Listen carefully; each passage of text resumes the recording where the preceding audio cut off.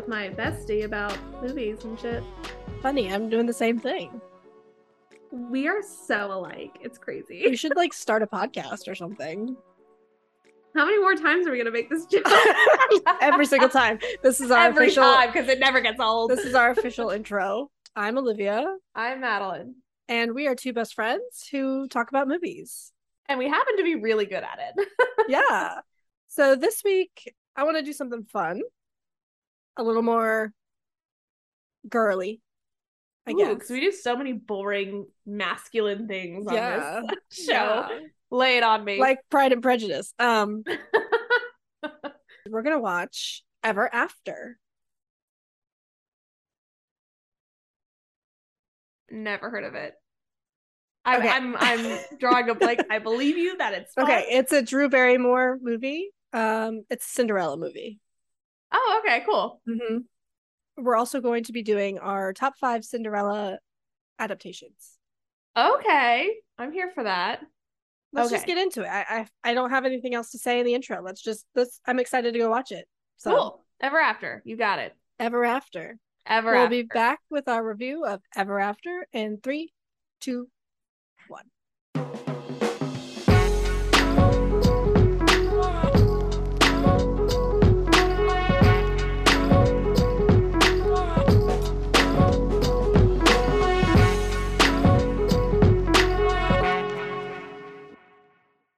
All right, and we're back.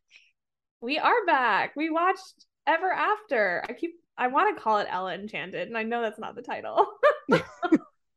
They're similar in a lot of ways, but not the same movie. No, far from it, in fact. Before we get into like the plot of the movie, I'm curious, how do you feel about Cinderella as like an idea? Just like the concept of Cinderella. Generally speaking, like poor girl, like taken advantage of by like, evil stepfamily, is not like other girls, gets saved by handsome prince who discovers he wants a girl that's not like other girls. Like, it's been done, but I eat it up every time. Am I crazy about it? No, but do I still watch and be like, oh my god, she's not like other girls? Yes. It's interesting. I've never like thought of her as not like other girls type character, but I can definitely see how a lot of like adaptations of Cinderella definitely play into that. Like for example, like Cinderella's story, like the Hilary Duff one. Mm-hmm. She's not like other girls. Like, she writes poetry and she wants to go to Yale, and she's, works at a cafe, and like she's not on the cheer squad and like all this stuff. I'm not intentionally shitting on like the movie. I like all these movies, but it's like the same trope, and it's like, because they have to make her not like other girls, otherwise how is the prince going to notice her amongst all like the hot young noble women / cheerleaders / whatever. So it's like it works, but at the same time it's like the way they kind of set it up to show that she's not like other girls can like make me roll my eyes sometimes. Like when Danielle was quoting Thomas More, I was like, okay. He's like, you read more, and I'm like, stop. This is like, oh, you like the Smiths? Like, yeah. Name 5 songs. Yeah. I guess is like my take on Cinderella. I don't know. What about you? I mean, like, I grew up watching the OG like Disney movie, but it was never like my favorite. I don't know. I felt like I never was like drawn to her as a character unless I was like, my mom told me to do chores or something, and I was just like, oh, I'm oppressed. But nah, I guess I agree. I feel like she was never like a super relatable character to me. Other than like, I feel like I'm nice sometimes and I work hard, and it would be nice to it would be nice to be recognized. Yeah, it would be nice to get some good recognition up in here. I mean, I'm not like other girls. However, no one has come to sweep me off my feet yet, and I'm a little upset about it. I have my Bella Swan complex, like no, I'm like not boring and mundane. I am cool and interesting, and yet no one has come for me yet. I have enjoyed all of the Cinderella adaptations in one way or another because it's just a fun story, but I guess I've never really delved into Cinderella as a character and like the history of it too much. I did do a little history on like Cinderella as a character and where the story came from. So I guess before we get into the movie, I could like kind of run through that as like a framework for where this movie lands, I guess. Yeah, I would love a history lesson, especially because like the lady in the beginning is literally calling out the Brothers Grimm. Like, I guess you kind of have to touch on the true story in order to understand the rest. Cinderella as a character has like thousands of different variants and different like retellings over the course of history, like all over the world. But as far as I could tell, earliest known version was the story of Rhodopis, and she was a Greek slave girl who marries the king of Egypt. And this appeared somewhere between 7 BC and 23 AD. In this rendition, basically, she's a slave girl. She's taken a bath, and an eagle swoops down and like steals one of her shoes and basically flies the shoe and drops it in the lap of the king. And the king is like, wow, this is such an interesting thing to happen. This shoe is beautiful, but also how weird is it that this eagle just dropped it in my lap? I must find out who it belongs to. And basically that's where the king goes and tries to find the owner of the shoe and then finds her and marries her and, you know, all that. So it's like a rags to riches by chance because an eagle stole her sandal. That's a far flight. If she's a Greek slave girl taking a bath, I'm assuming. Oh, is she an Egyptian? Doesn't matter. No, you know what? I'm getting too into it. You can look up the plot later. I have a multiple. Yeah, we'll talk about this later. But the first literary European variant was published by Giambattista Basile in Italy in 1634. And this one is a little more like closely related to the story that we know.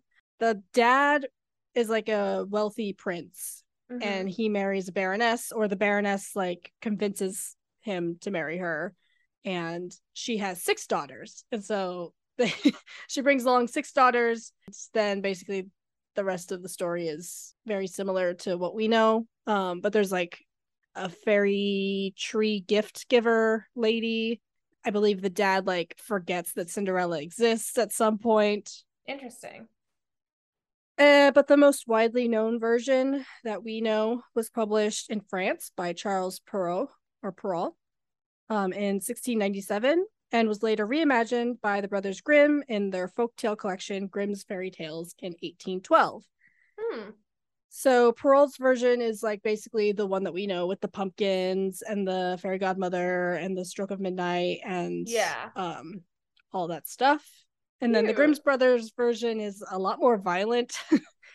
The stepsisters get like their eyes plucked out by birds. They like mutilate their feet to try to like fit the shoe, and it's like really awful. But oh my god, I know there's like thousands of other versions out there, and some of the other ones that I like heard of in passing in my research, there was one where Cinderella's instructor was like, oh, you don't like your stepmother? Here's what you're gonna do. You're gonna open this trunk and ask her to like look into it, and then when she's looking into the trunk, just like close it on her neck and it'll break her neck.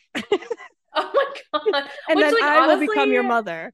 Honestly would solve a lot of problems. Yeah, there's a lot of wild variety in these Cinderella tales. I think a lot of the older ones, the father figure is not dead. He's just around, and all these terrible things happen to Cinderella and he just doesn't really do anything about it. So I think when we start talking about like our top 5 Cinderella adaptations, like a lot of those, the father figure is dead, because like why does she love her father so much if he's just like letting her get abused, you know? Yeah. And like why is nobody like looking out for her? And especially like in more modern times where it's like it is expected of both parents to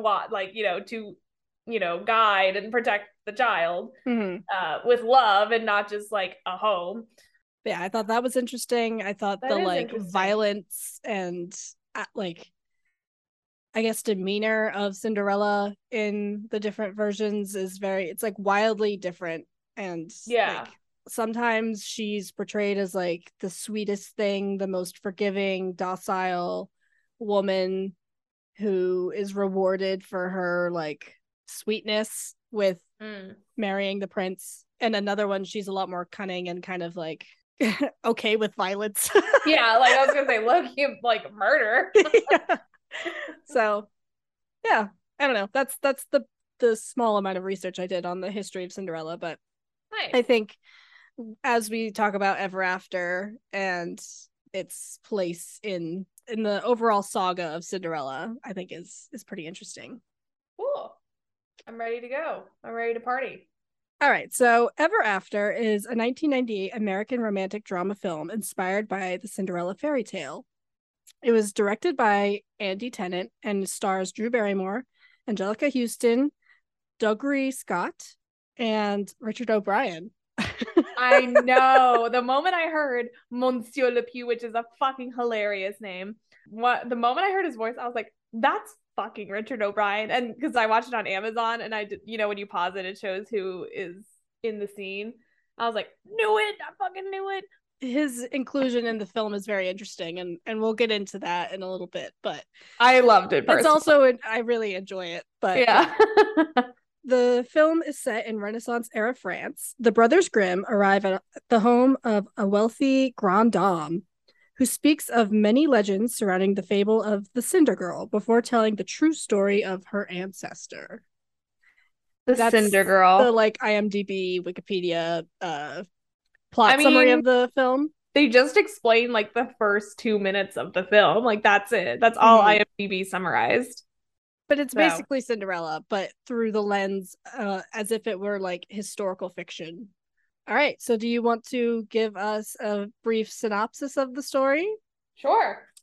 So we open with, yes, the brothers Grimm talking to this dame, and she's like, you told the story all wrong, and you made people murder each other and chop their feet off or whatever. It's revealed that she is the descendant of the Cinder Girl, and she's like, let me tell you. We're thrust back to Renaissance era France. Young Danielle, she's raised by her father, and he dotes on her, and he loves her very much, but he remarries this baroness. And, like, the father has to leave for something, and, like, it's straight. Okay, I don't know. Maybe I missed this, but, like, did the fucking baroness poison him or something? Because, like, he died immediately after she showed up. Like, okay. He gets home. Yeah. And gives Danielle Utopia. He's like, this is probably a little too dense for you. You're 8 years old, but you know what? Why not? I got nothing else. So I have no other gifts for you. So he gives it to her. She's very happy. And he's like, oh yeah, so like, by the way, I just got home. I haven't seen you in forever, but like, I'm going to go away again immediately. Yeah. Immediately. And then immediately dies. Like, really the worst father on the planet. Give this child like the dullest, densest book you've ever heard of, and then die. Like, wow, trash. I think, okay, so my take is he had a heart attack. My take is she fucking poisoned him. I don't think so. I feel like we're talking about the Baroness. I feel like not Danielle. She's 8. Danielle killed her father. She was just over it. Yeah. She was like, you gave me this fucking book. I asked for a horse, Dad. Yeah. Bring me a pony. He gives her Utopia, and the next day starts getting ready to leave. His hand's feeling weird, so he's like flexing it and looking at it like, that's weird, but whatever. Rat poison. Says goodbye to Danielle and the Baroness and starts riding away. And Danielle's like, wait, it's tradition. He always waves when he gets back to the gate. And then, yes, he immediately dies and falls off the horse. Well, he's not dead yet, because Danielle like runs up to him, and everyone runs up to him and is like, oh no, what's going on? And then he dies. I'm just gonna say, I don't think she poisoned him. We disagree on this point. We disagree on this point. That's fine. I mean, technically, like, if any of us is correct, it's you, but I still think I am. 10 years later, a lovely, glowing Drew Barrymore. We love to see it. And so she's out picking apples and shit. and this fucking guy comes out of nowhere and tries to steal her horse. And she's like, drop the booty hoe, because I'm about to pay you with some apples. You're trying to steal my father's horse. And he's like, OMG, I'm so sorry. Falls off the horse.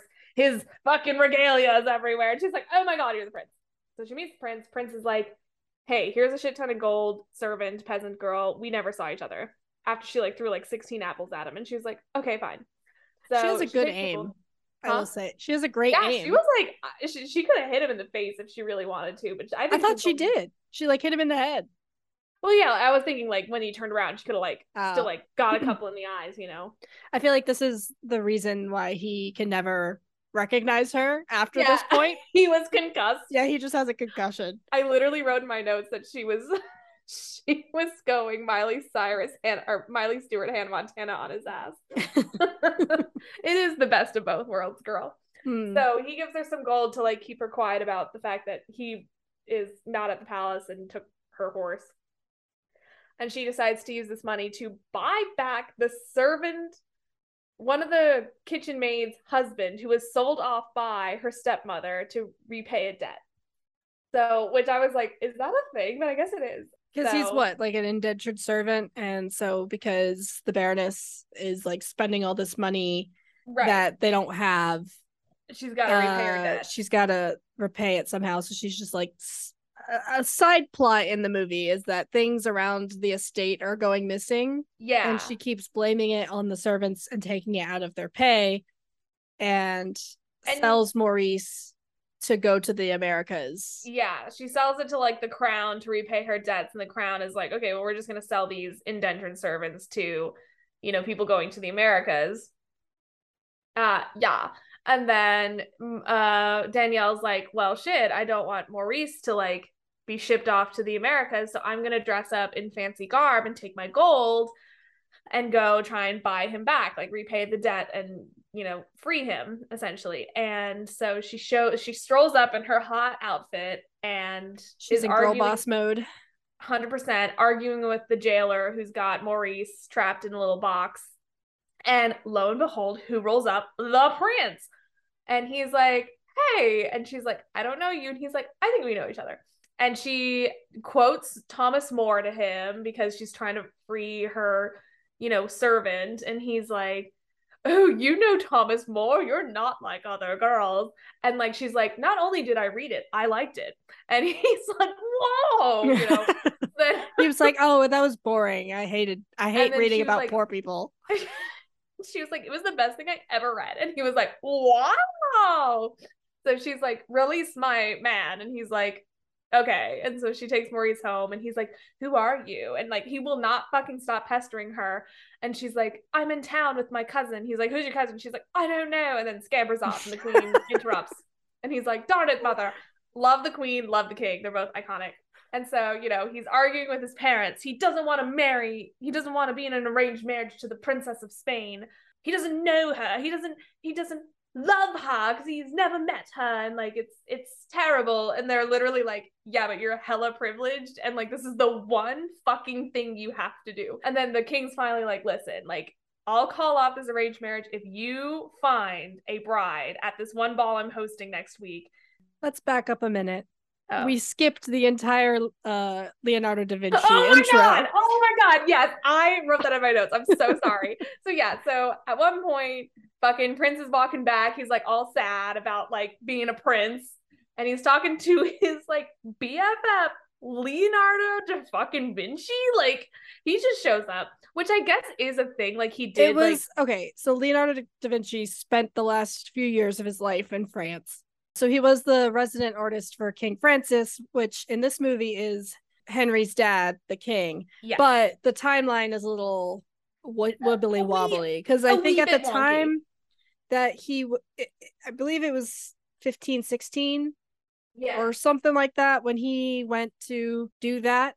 At that time, Prince or King Francis was a lot younger than he is in this movie. Yeah. So there's some timeline inconsistencies, but you know what, it doesn't really matter. I know it's so inconsequential, but I do pay attention. Also, Utopia was written in 1516 or was published in 1516, so like Danielle would not have had it for 10 years at this point. Right. It would have not have been like a withered ass wrinkly copy. If we're basing our timeline accuracy solely on the lifespan of Leonardo da Vinci, which it seems we are, you're correct. But ultimately, I don't care about any of these things because it's a cute movie. No, it was hilarious because he's like talking about like the Princess of Spain, and he like unrolls this thing and it's the fucking Mona Lisa, and I was like, stop. At first, I thought it was like trying to indicate that was the Princess of Spain, and I was like, no. I was dying. I loved it. But the middle bit of the movie is her just like meeting the prince off and on in like various scenarios, and the Baroness, her stepmother, trying to like get Marguerite like it good with the royal family so that she marries the prince, because word gets out that he's no longer in an arranged marriage. And so the prince is under the impression that she's like this duchess, that Danielle is this duchess who is I guess actually, or countess or whatever, which was actually her mother's title. So she's posing as her mother, hanging out with the prince, and they fall in love, and they like go on a day trip together to this Franciscan church. So after their night out, they go, and she's dropped off. They share another kiss, and then he's all hype. He's like, I know she's the one for me. Like, I know this girl. And meanwhile, the stepmother is like on to Cinderella because like obviously she was gone all night, wasn't like cooking them fucking bread and biscuits or whatever, and she was pissed about it. And this is kind of when Danielle starts to like stand up for herself more, because she's like, I'm in love. Love makes me invincible. And then she's like, make bread yourself or boil water yourself or whatever. And so then they figure out, when Marguerite and the Queen go and have a nice afternoon tea with the Queen of France, that Danielle and the prince had been out together all night, and that's where she was. So then she gets like a lashing, which I was like, what the fuck? Like, which one of those women wielded the fucking witch? I mean, obviously it was, the stepmother, but like, I could not imagine that, like, that woman, like, bringing a whip down with like any sort of like skill or force. But regardless, she, Danielle gets a whipping. She's probably pretty kinky, so she's got some practice. That's tea. I mean, you saw how she's treating the court insider. Mm-hmm. So like, she was like getting those fingies all over there. Yeah. I was like, ooh, this is tantalizing. Do I want to be him? Yes. Yes. The answer is yes. Up, down, and sideways. Yes. So they find out their dirty little secret. Danielle gets a beating and she is not allowed to go to the ball anymore. And Marguerite, being like a cold ass bitch, burns her copy of Utopia. And that's just heartbreaking. So then she is locked in the basement, in the cellar, and the ball begins. And her fairy god Da Vinci shows up with help from some friends to like get her out, and he makes her some wings and shit, and she goes to the ball. And well, you thought that the ball scene was just they lock eyes and they fall in love. No, worse. She rolls up and she's like, I need to tell you something. And he's like, no, I love you, like I'm gonna bring you to my family, and we're gonna do this right here right now, Queenie. And she's like, no, seriously, I gotta tell you something. And he's like, wait. So then the stepmother intervenes at the ball, and she's like, this girl isn't a countess, she's a commoner. And Danielle has to be like, yes, it's true. And this hoe Henry, the prince, is like, address me as royalty, blah blah blah blah. And he's all offended and upset that Danielle betrayed him.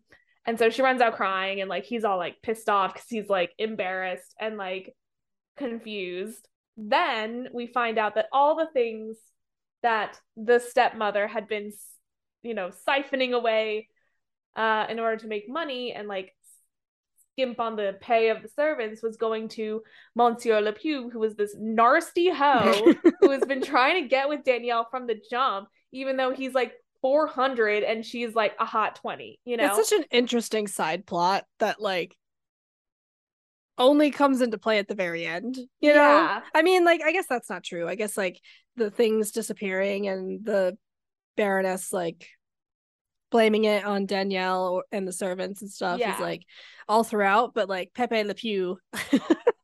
So the Baroness sells. Just an interesting tone shift at the end there. It really was. Like, I really just was not like sure what was gonna happen. So like, yeah, so she sold off to this Pepe Le Pew, which I love that he was wearing like black and white, like very like literally Pepe Le Pew. And the prince realizes he wants to marry her and like still loves her, tries to find her. She's been sold off, so he tries to go rescue her. Meanwhile, she's literally holding Pepe Le Pew at knife point, and you know, he hands over the key and she frees herself. And he like the prince arrives as she's just casually walking out of the, you know, castle little palace thing. And so I guess they at some point get married, but we don't see that part. They did it in secret to be petty, so that they could have this little meeting at the end where they bring the Baroness and the daughter in front of everyone, and then they're just like, "You haven't met my wife." And then my wife, like when did this happen? Like they had a secret wedding just to be petty. I know. They kind of like robbed us of the wedding, but I understand that it was for dramatic effect, and I will like get over it. And so Marguerite and the Baroness are doomed for eternity to work in the laundry room of the palace. And Danielle was like, I will never think about you again, but you will think about me forever. So yeah, that is the movie. Yeah. They live happily ever after. The point is that they lived. They lived. Did you believe that? No, they obviously died at some point. Anyway, review over. Good work, guys. Yeah, so what are your overall thoughts on the movie? I liked it more than I thought I was going to. I'm not going to lie. Like, when I first started watching it, I was like, oh, man. Like, when I first heard Drew's British accent, I was like, oh, Lord. I don't understand, like, American movies set in, like, any European country. Yeah. Only speaking British accents. Yes. But not even good British accents half the time. And they hire American actors to play the lead, which is fine. I feel like Drew Barrymore, it's iconic, you know. Yeah. I mean, it's not offensive to anyone. No, of course not. But it's just like deal with it. But yeah, but if we're sitting here, we're gonna be like, okay, the accent sucks. It's like, well, you know, they did hire an American actor, so like, yeah. Anyway, okay. I'm conflicted on this point. Help me through this. But I think what I liked about it was like, and I could kind of get this sense from the jump, was like this was definitely going to be like a less like, oh, she's just pretty and nice and that's why the prince falls in love with her, and more like in some versions of Cinderella, like that's how she's like not like other girls, is just that she's so like strikingly beautiful and like, you know, with unending kindness. Like she literally could be set on fire and she would like thank the person. Yeah, forgive you, thank the person for lighting her on fire. Like, oh, I was cold. Like that's why they call me Cinderella. Yeah, I'm just always chilly and I need to be covered in ash to stay warm. Oh, I'm just so tiny and cute. So petite and small. So, but in other versions like Enchanted and like, you know, this movie, you know, the heroine is much more like strong-willed, and like that's what makes her not like other girls. And thus that's why I kind of liked it. I was like, okay, we're going more like she's not like other girls because she's like a badass. And I was here for it. She's like, smart. She reads books. She's smart. She read Thomas More a decade before it was published. She's an activist. She really was. Like, she really was going full activist. She was doing some, you know, social justice stuff. 100%. She was which I respect. Yes, she was making sure that people's voices were heard, and suddenly there was a university. Yay. You know, social economics is solved. No problems that need to be solved in a revolution at all. Yes, I was about to say, like, somehow didn't stop the revolution from happening, but you know. She did her best with the you know, tools she had. She couldn't see into the future. She became queen and was all of a sudden like, you know what? Everyone else can keep working. Cake. Yeah. You know what? Cake is fucking good. Let them work in the laundry room forever. Yeah. Yeah. You know what? Execute all the thieves. I've changed my mind. Don't you know what? Henry, you're right. Henry, you're right. Poor people are trash. Yes, I liked it more than I thought I would. I just loved, like, you know, I like that it's set in a different time period, because I mean they do obviously all the different iterations. Most of them stick to around like the same time period, like the 1700s, like early 1800s, when it was like set in, you know, the fairy tale. Like I'm thinking like Lily James's Cinderella, Brandy's Cinderella, like the Cinderella, the original Disney Cinderella, like they're all set around like the same time period. So it's nice to see, like, and there's a lot of obvious modern adaptations. So it's nice to see like one that's a bit more of a throwback to like Renaissance. Like, why not add Leonardo da Vinci to this? Like, fuck it up, you know? Like, the world is your oyster. Yeah, I mean, I think an interesting thing about having Leonardo da Vinci be like the fairy godmother character, yeah, is they're replacing the like magic that's in most of the other adaptations with science. I liked that. It's interesting. I feel like it's pretty clever. I really liked her fairy god Da Vinci. Yeah, you know, he's one of the best characters for sure. He was an icon. He had some great lines. Looks like rain. Oh! Yeah. My favorite line though was from the king when like they were having their little argument and Henry was like, I don't want the crown. And he was like, well, you won't have it and I'll just live forever. And he was like, very like, I'll deny you the crown and I'll simply live forever. Yeah. So good. And so he was like, and simply not die. Like that's what he said. That's what got me. I was like, yes, you gave it to him. Serve, bitch. Yeah, there's a lot of good one-liners in this movie that I think really help make it endearing and make it like, you know, just a cozy little fairy tale, you know? Yeah. I enjoyed it. I had a good time watching it.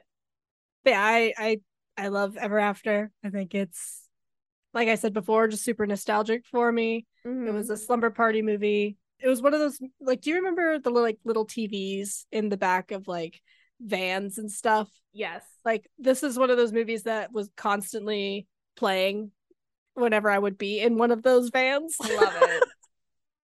Yeah, my family never owned one of those vans, but yeah, yes, I know exactly what you're talking about.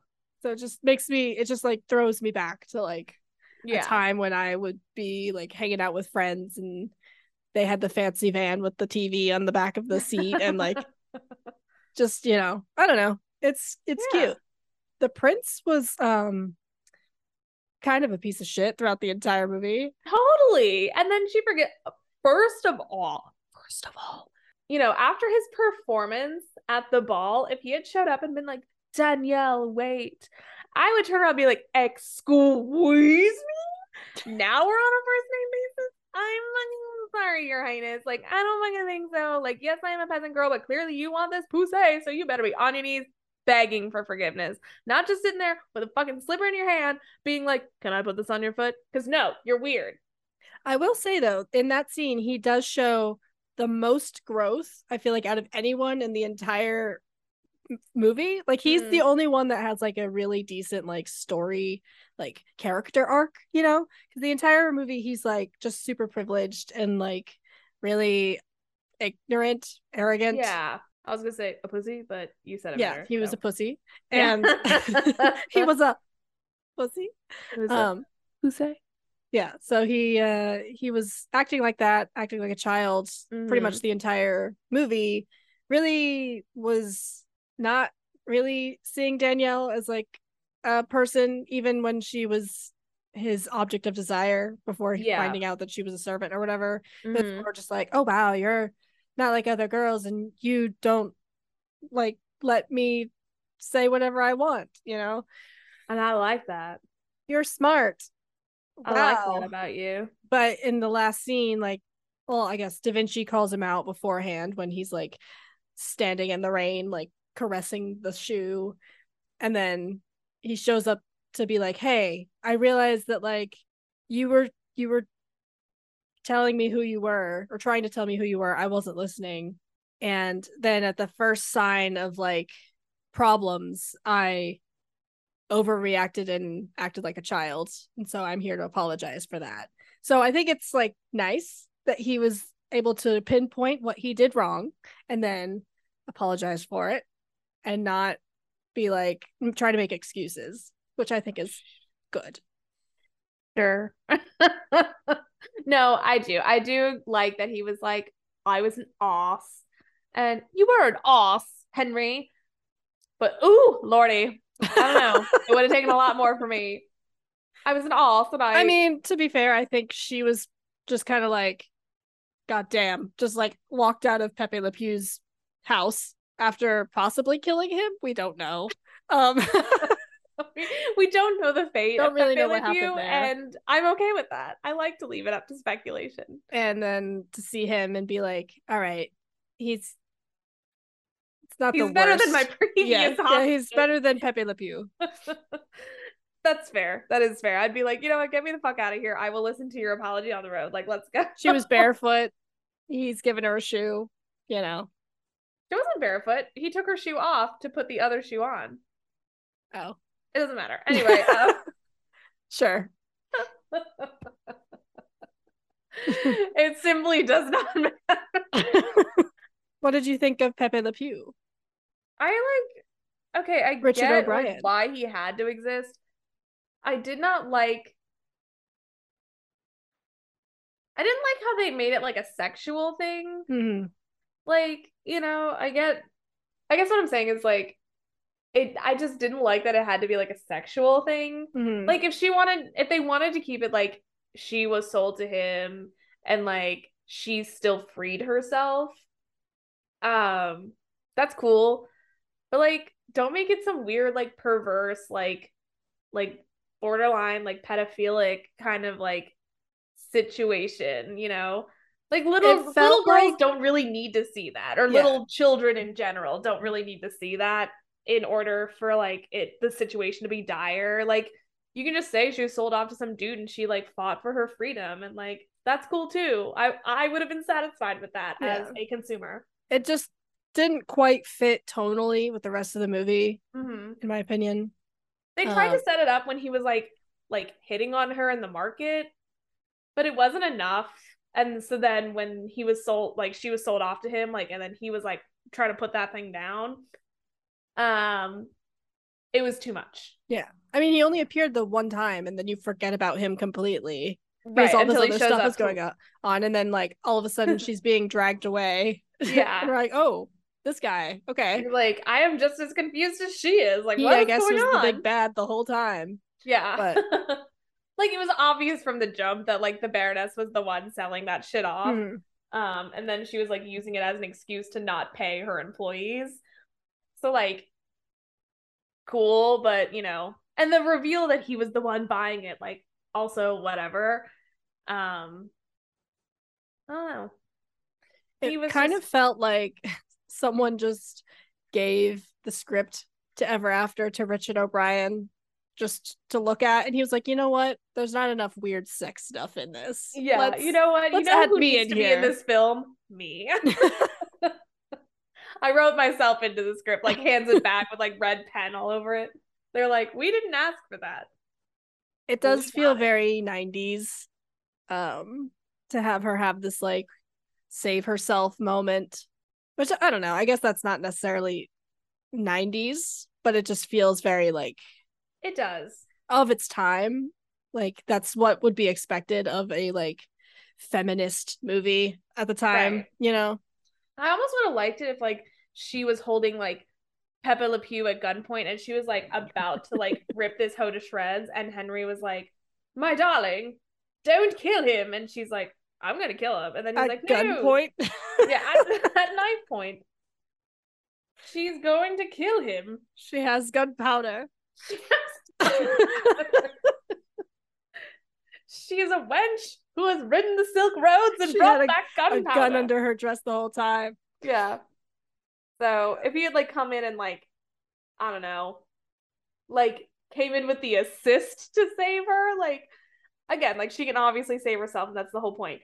But I guess I'm just like a little old fashioned, like quasi romantic, and I'm like, if he'd like came in and like helped her like at the last minute, like to really get free, that would have been great. But who cares?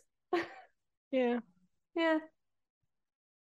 Yeah, that I guess that's like why it feels so disconnected, is because like Henry's not, he doesn't play a part in that at all, which is fine. Like I understand the point, but it does feel just like, okay, we have this scene and then she's walking away, and then the resolution to the rest of the story, Right. And also it's like, she didn't do much to help herself the entire movie. Like, yeah, she started to stand up for herself, and I guess like the ultimate example of her like standing up for herself is literally like about to murder this dude so she can be free. But I don't know, like every other step that she took to like help herself or others, like it came at like some of it came at the mercy of like Godfather Leonardo da Vinci or like the prince or the king or whoever. So I guess they had to just be like, she don't need no high status man to help her. I don't know. Like it just felt really forced in some ways. Yeah. Oh well. All in all though, like it was a good movie. Like I get that it's a sleepover movie. I'm here for it. It's cozy. All right. Do you have any other thoughts on Ever After, A Cinderella Story? No, I don't. Okay. All right. No. No thoughts. Just vibes. Bye-bye. That's it. All right. So now I guess we can do our top 5 Cinderella adaptations, which is what everyone's here for. Yes, that is the only reason anybody shows up anybody shows up these days. Would you like to start us off with your number 5? Sure. My number 5 is the Lily James version of Cinderella. Okay.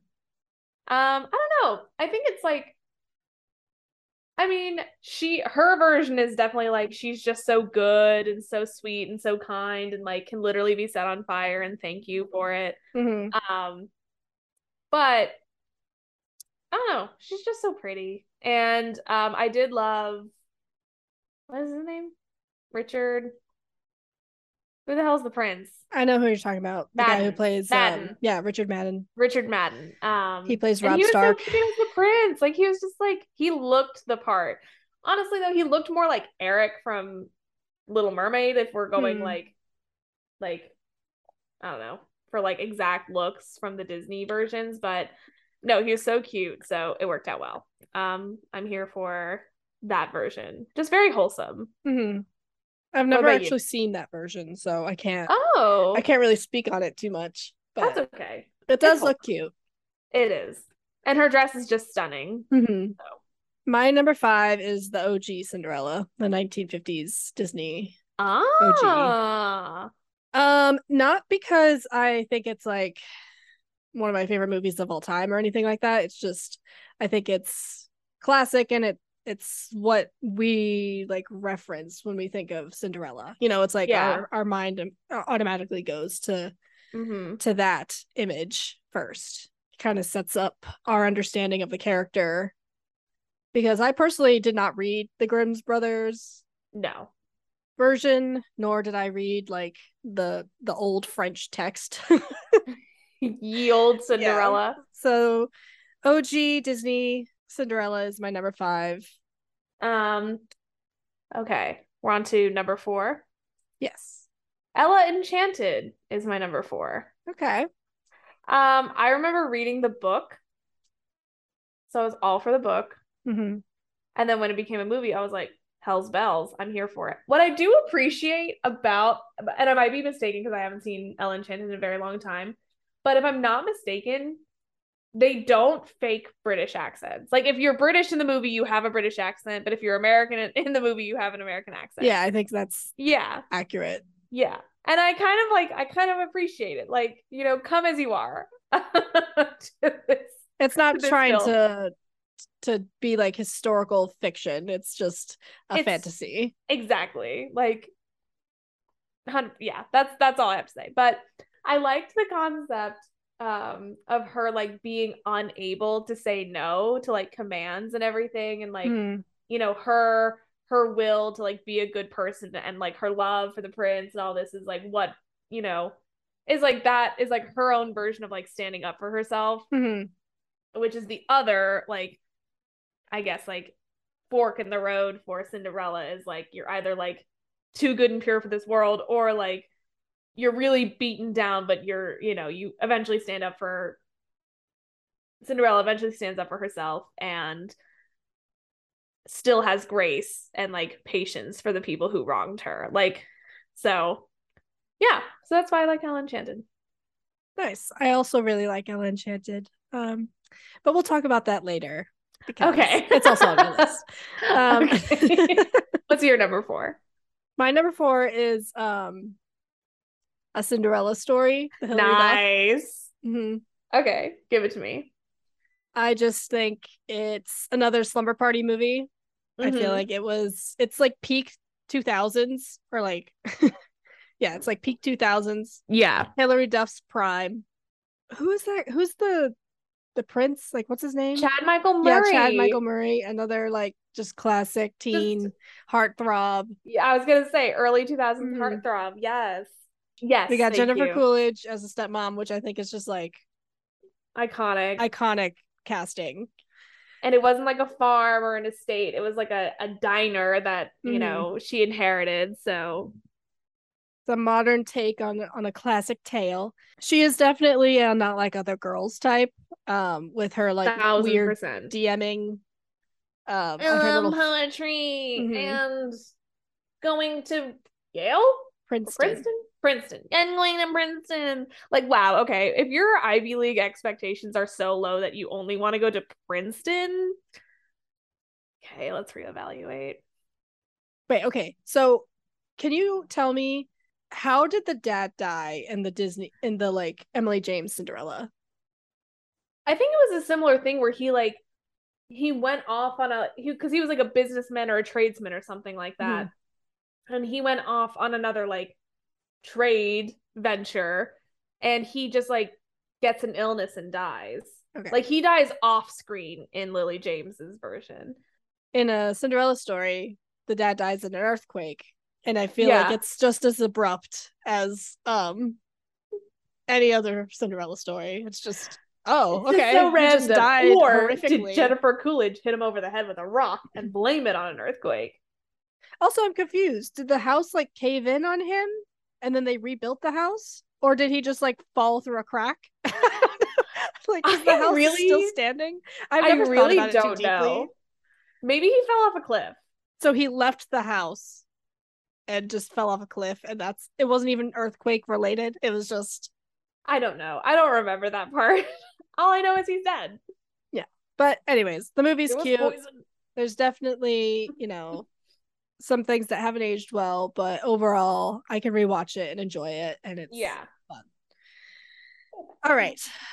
Number 3, go for it. My number 3 is this movie, Ever After. Aww. I really liked it. Nice. Yeah, it really grew on me. What about your number 3? My number 3 is the Roger and Hammerstein Brandy Cinderella. Yes. Iconic. We got Whitney Houston. We do. We got Whoopi Goldberg. Absolutely. We got Brandy. We got Bernadette Peters. You're right. I forgot about Bernadette Peters. I love Bernadette Peters. Stacked cast. We have a white dad, a black mom, and an Asian son. It's great. Love it. Can't won't stop. Modern family. Indeed. No, it's great. Adoption is in that kingdom. It's cheesy, it's campy, it's sweet, and the music's just lovely and just heartwarming. Yeah. Yeah, I was actually, fun fact about me, in a Roger and Hammerstein production of Cinderella when I was 13.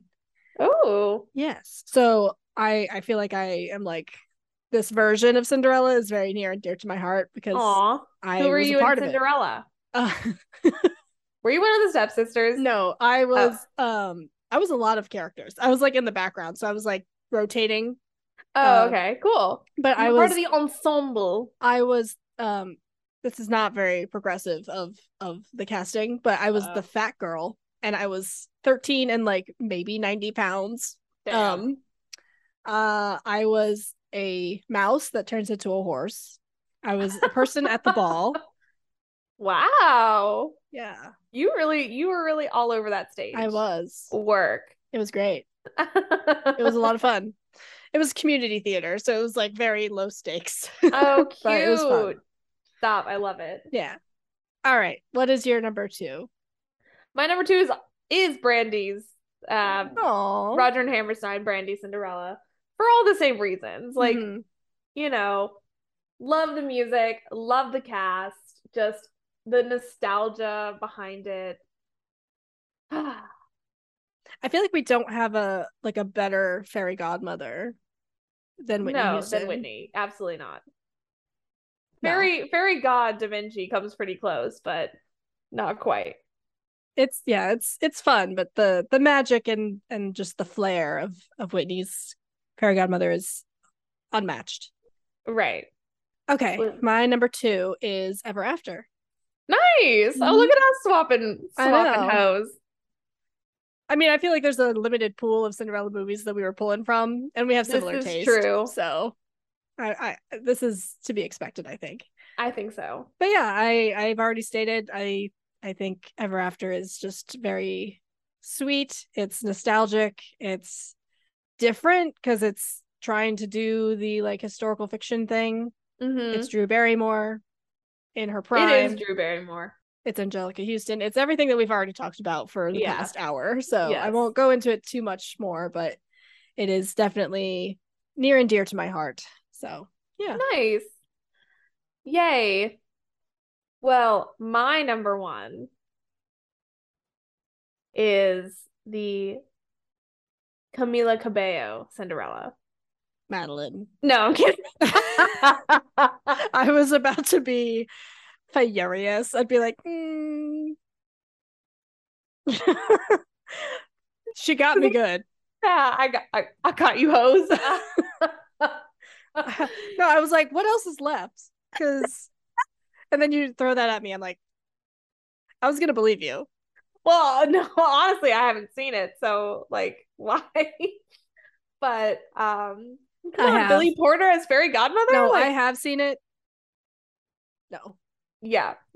No, my number 1 is A Cinderella Story because I watched it recently and like it's just like a corny like Disney modern Cinderella. I love it. Like the quote where she's like you'll never know like the real me because like you won't open your like she says something like that's like supposed to be so deep where it's like you won't even open your eyes to see the real me or whatever and then like runs away.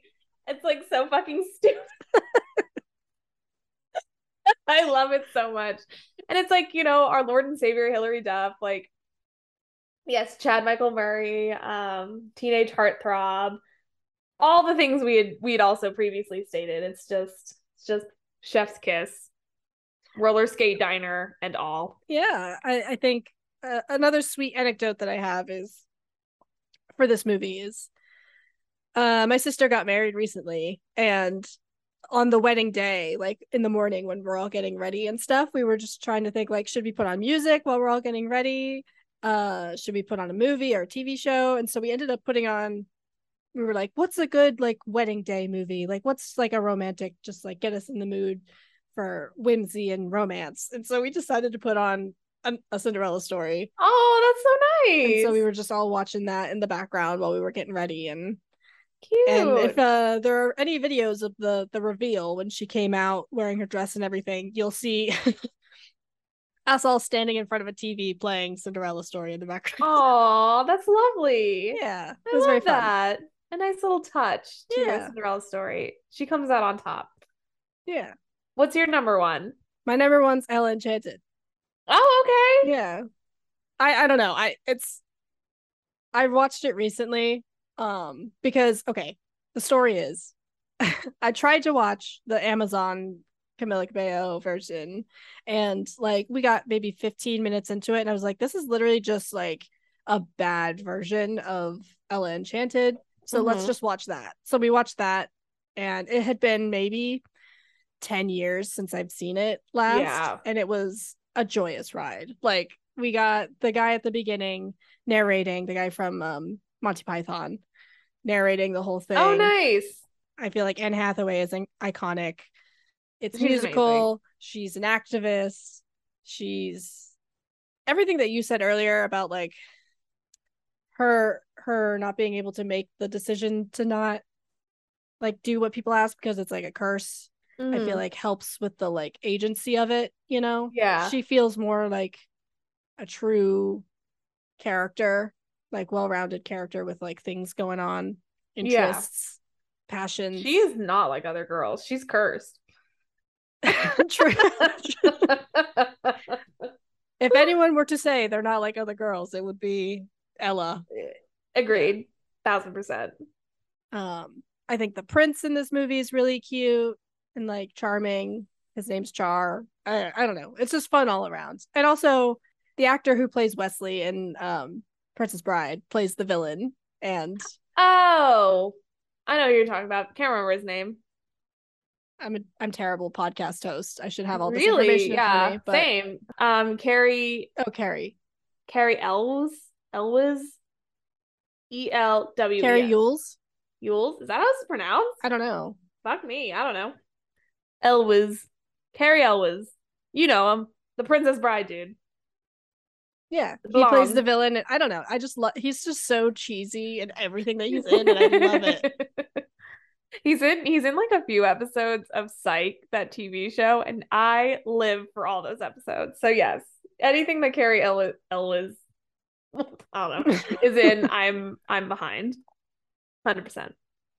We got Minnie Driver, which I don't feel like I see her in a lot of things, but everything she's in is great. She was also in the new Cinderella movie, the Camila Cabello one. Was she plays the stepmother? No, she plays the queen.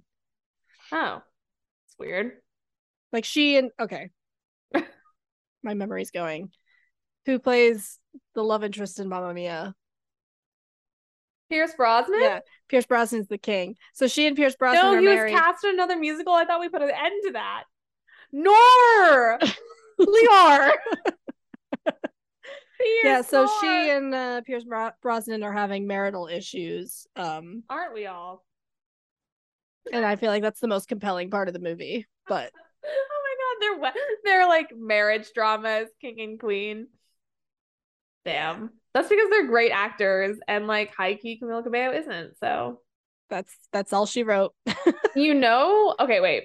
Does Camila Cabello have a like a fan base, like collective name? Like Beyonce is the Hive. Ariana Grande is like the Arianators. Because all I'm saying is like, if you're actually a good pop star, you would have a like fan base name, and she doesn't. So like that speaks volumes. True. Now, what are Adele's? Now that I think about it, like we need to solve some things. Anyway. But yeah, so Ella Enchanted's fantastic. Back to Ella Enchanted. Yeah, you should watch it. I'm trying to avoid this turning into us just shitting on Camila Cabello for the rest of the podcast. But which is that we are walking a fine line. That's our top 5. It certainly is. Well, I guess we can wrap it up now. Anyways, this has been another episode of Another Picture Show podcast. If you liked listening to us, you can listen to more episodes on YouTube or Spotify or Google Podcasts or wherever you get podcasts. And we'd love to hear your feedback if you have it. So follow us on Instagram and send us some DMs. Love you. Love you, Madeline. Love you, Olivia. Bye. Bye.